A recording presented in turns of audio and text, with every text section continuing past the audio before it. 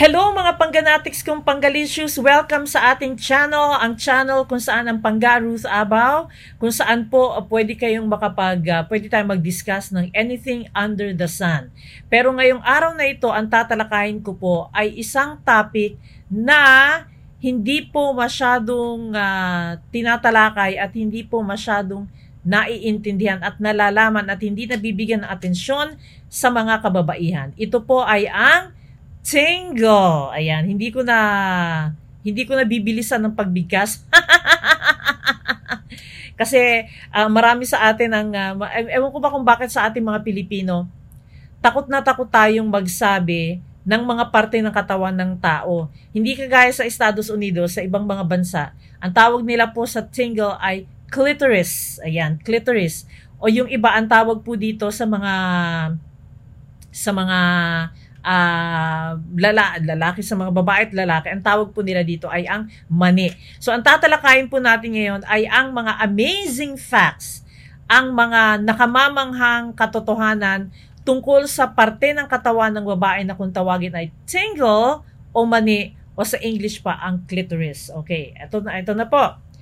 Number 1, alam po ba ninyo na 80 hanggang 90% ng mga kababaihan ang nakakarating sa rurok ng kaligayahan na kailangan ay nilalaro ang kanilang mga tingle? Okay? So 80 to 90%.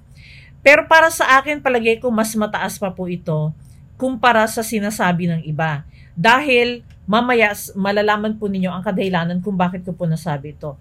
Karamihan sa mga kababaihan ay hindi kayang makarating sa rurok ng kaligayahan sa pamamagitan ng penetration o pagpasok ng barangay chairman sa barangay hall. Okay?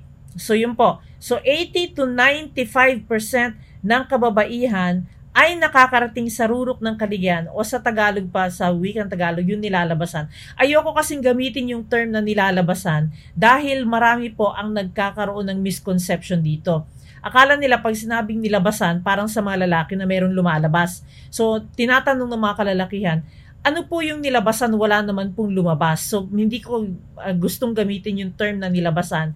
Ang mas gusto kong gamitin, yung nakarating sa rurok ng kaligayahan o sa wikang Ingles, yung nag-orgasm. Okay? So, kailangan po, karamihan ng mga kababaihan, if not all, okay, 80 to 95% ng kababaihan, ang nakakarating sa rurok ng kaligayahan sa pamamagitan ng paglaro sa kanilang mga tingle o yung tinatawag na clitoral stimulation. Okay, next. Alam po ba ninyo ay tingle ay konti lang ang nakikita, is only partially visible to the naked eye. Kung tutuusin po, ang tingle o ang clitoris ay 4 inches in length. Okay, 4 inches in length. Kasing haba po yan ng isang barangay chairman na hindi po nakatayo. Okay? So, non-erect penis, okay, is close, kinda like the average non-erect penis. Okay? So, 4 inches in length. Pero, 3/4 po nito ay natatakpan ng ating katawan, ng katawan ng mga babae. So, parang ang maikukumpara ko po dito ay ang bulkang Taal. Di ba yung bulkang Taal, konti lamang po ang nakikita natin sa labas. Tapos yung buod o yung kabuuan ng bulkan ay nasa ilalim ng dagat. At sa ilalim ng lawa pala, sa ilalim ng lake. So ganun din po sa ating mga kababaihan. Ang ating tingle o ang clitoris, konti lamang po ang nakaangat o ang nakikita ng mga mata, pero karamihan po nito ay nasa ibaba ng ating katawan. Okay. The clitoris grows throughout a woman's life. Pagkatapos po ng menopause, ang tingle ng babae ay pwedeng lumaki ng 2.5 times larger kung ikukumpara sa kung siya ay teenager pa lang. Wala pang mga actual studies na nagsasabi kung ano ang relasyon ng laki ng tingle sa pagbibigay nito ng kasarapan sa isang babae. Okay? At saka wala ho sigurong babae na sinukat ang kanyang tingle. Hindi kagaya ng mga lalaki na sinusukat nila talaga. Sa atin po hindi. Pero nung tayo po ay teenager pa lang, kung isusukat yan, tapos tayo po ay nagmenopause na, lumalaki po ang tingle ng babae 2.5 times larger than it was when we were teenagers. Okay. Next. Ang clitoris ay naglalaman ng 8,000 deliciously sensitive nerve endings. Mas doble po ito sa nerve endings ng mga barangay chairman o ng mga manoy ng mga kalalakihan. So just imagine, kung ang mga lalaki ay sarap na sa kanilang orgasm, sa kanilang pagdating sa rurok ng kaligayahan, pero meron lamang po silang 4,000 nerve endings. Just imagine, ang sa mga babae, meron po tayong doble, 8,000 nerve endings. So mas sensitive po, mas masarap ang pleasure na naibibigay sa mga babae kesa sa mga lalaki. Okay. Marami sa atin ang hindi nakakaalam nito. Pero lahat ng mga babies have the exact same genital tissue when they are conceived. Pagdating ng 12 weeks, doon bigla na lamang naghihiwalay ang mga organs ng mga bata.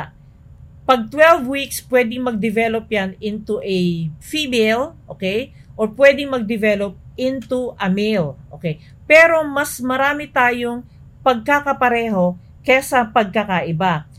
Ang clitoris, ang tingle ng babae at ang manoy ng mga lalaki ay isang parang the same materials assembled in a different way.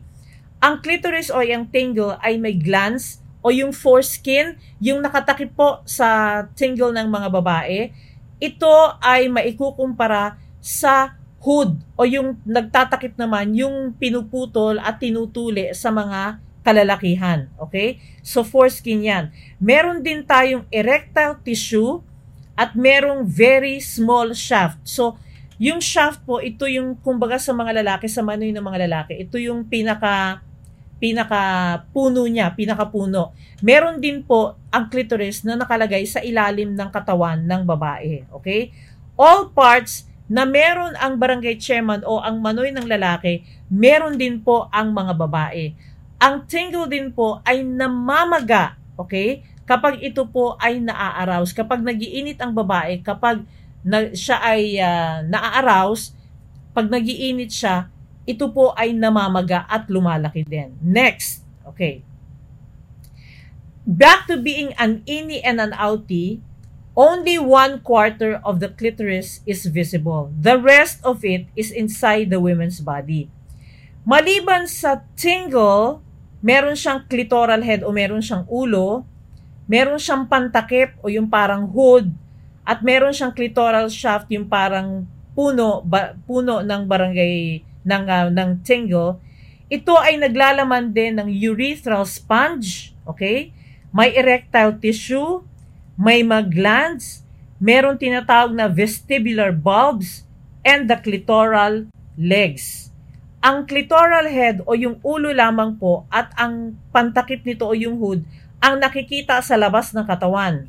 Maraming mga sex experts na naniniwala na ang G-spot ay actually part of the clitoris. Ito po yung G-spot, sinasabi nila na double your pleasure kapag minanipulate po nito o kapag nilaro po ito habang nakakarating sa rurok ng kaligayahan sa pamamagitan ng tingle ang isang babae. Okay. So just imagine, meron po siyang ulo na nasa itaas, yun lamang po ang nakikita. Pero imaginein po ninyo sa magkabilang part ng tingle ng babae, meron pong mga legs, parang puset na meron dalawang legs, just imagine, sa magkabilang dulo. At ang sinasabi nila, yung G-spot na nasa loob ng vajayjay ng babae ay bahagi daw po ng clitoris. Okay, yung G-spot. Yung G-spot, ito po ay makikita sa 2 to 3 inches mula sa bungad ng puwerta ng babae, 2 to 3 inches. Kapag kinapa nyo po ito po ay may sa bandang bubungan o sa ibandang itaas. Kapag nakahiga ang isang babae, pag ipinasok ang daliri, nasa bandang bubungan ng vaginal wall ang G-spot. Ang ano po nito, pakiramdam po nito ay parang dila. Ganun ka-rough ang pakiramdam nito. At kapag po, kung gusto nyong magbigay ng extraordinary orgasm sa inyong mga partner, kapag sila po ay nakakarating sa rurok ng kaligayahan sa pamamagitan ng tingle o sa paglelengua estofada or sa oral sex, tapos sabayan po ninyo ng pagpasok ng inyong mga fingers, ng finingersia, ng mga fingers sa barangay hall, sasabog po ang utak ng inyong mga misis. Ayan.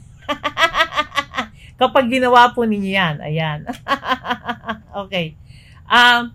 Ito pa. Ang tingle ay dinisenyo para magbigay ng kasarapan sa isang babae. Walang ibang parte ng katawan ng tao na ginawa para lamang magbigay ng kasarapan sa isang babae. Okay. Ang barangay chairman o ang manoy ng lalaki, ito po ay dinadaanan ng ihi, dinadaanan ng similya, so para sa reproductive organ po yan. So para magkaanak, dinadaanan po dyan. At dinadaanan ng similya para sa kasarapan. Pero ang tingle ng babae, ang natatanging parte ng katawan ng tao na walang ibang papel na ginagampanan kundi ang magbigay ng pleasure sa isang babae. Dahil kapag tayo po ay umiihi, merong isang butas sa ilalim ng ating mga tingle, doon lumalabas ang ating mga ihi. Kapag tayo naman po ay manganganak o gusto natin magbuntis, pinapadaan po natin yan sa mga puwerta o sa mga vajayjay natin sa ating mga vagina mismo. Pero ang clitoris o ang tingle, ang papel na ginagampanan lamang po niyan ay magbigay ng kasarapan sa atin pong mga babae. Ayan, okay. Kaya samantalahin po ninyo. Huwag niyong sayangin. Just imagine, pwede pong tanungin ninyo sa sarili niyo, bakit nagbigay ng ganong parte ng katawan para sa babae? Siguro iniisip ng Diyos. Kasi nanganganak ka na, sobrang ang paghihirap mo sa buhay, kaya bibigyan kita ng tingle. Ayan, okay. Yes, marami pong klase ng orgasms o pagdating sa rurok ng kaligayahan. Merong vaginal, may cervical, at may G-spot orgasms. Ano po yan? Talagang nag-i-exist yan. Pero mas mahirap makuha yan kesa sa clitoral orgasms. Very few women, kakaunti lamang ang mga kababaihan, ang nakaka-achieve ng orgasm o nakakarating sa rurok ng kaligayahan nang hindi po ginagalaw ang mga tingle ng mga kababaihan. Ayan, okay. Next, ang tingle po ay nag-iiba-iba ng size at shape, depende po sa iba't ibang kababaihan. Yung iba ay nakatago sa ilalim ng hood, sa ilalim ng pinakatakip niya. Yung iba naman ay nakaluwa. Yung iba, gusto nila na hinahawakan ito ng marahan, dahan-dahan. Some like to be touched softly. Yung iba naman, gusto nila ng maraming pressure. It takes time to get to know a woman's clitoris. Huwag kayong mag-assume. Ayon. Huwag kayong mag-assume na alam nyo kayong mga kalalakihan na nanonood ngayon. Huwag kayong mag-assume na alam ninyong lahat. Kahit po napakarami nyo ng babaeng naging partner, huwag nyong i-assume na pare-pareho ang lahat ng mga babae. Ang mga babae ay magkakaiba sa gusto nila, kaya kailangan itanong ninyo sa kada partner ninyo kung ano ang gusto ng mga babae.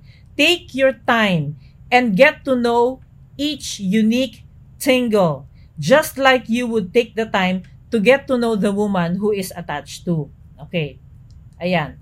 Ang clitoral orgasm can bring about anywhere between 3 and 16 contractions and can last up to 10 to 30 seconds. Hindi pa ho kasama dito na ang mga babae ay capable na magkaroon ng mga multiple orgasms. Kasi nga po, ang ating mga tingle, sabi nga nila, ang babae parang diesel. Matagal bago mo ito mapainit. Pero pag napainit mo siya, kaya niyang magkaroon ng multiple orgasms, lalong-lalo na kapag ang tingle ay nakabuka na at naging sensitive na. Kapag inulit mo pa, dinagdagan mo pa ulit ng clitoral stimulation after a short while of resting, makakarating na naman siya sa rurok ng kaligayahan.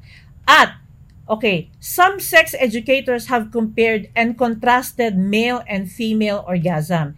and have concluded that even the most average clitoral orgasms lasts longer than even the best ever most fantastic male orgasm. So just imagine, tayo po ay nagkakaroon ng, kumbaga pwedeng ihalin tulad ito sa pagpintig-pintig, parang pintig-pintig ng puso. 3 hanggang 16 contractions. Just imagine po yan. At pwedeng tumagal ng 10 to 30 seconds. Samantalang sa kalalakihan, isang paglabas na, tapos na yon. Pero ito po sa mga babae, yung pagpintig ng kanyang tingle, ng kanyang clitoris, ay pwedeng umabot ng 10 to 30 seconds. At alam po ba ninyo kung saan nanggaling ang word na clitoris sa wikang Ingles? Ito po ay nanggaling sa Greek word na ang ibig sabihin ay susi. So ang pag-iintindi po at pag-aalam ng susi ng tingle ng clitoris ay susi sa pagbibigay ng pleasure sa isang babae. Sana po ay marami kayong natutunan sa ating tinalakay ngayon. Kung gusto po ninyong magpa-discuss ng kahit na anong topics under the sun, mag-comment lamang po kayo below and we will try to host your questions on the air. Mga pangganatics kong panggalicious, ito po ang inyong panggaruth abaw. Until next time, bye!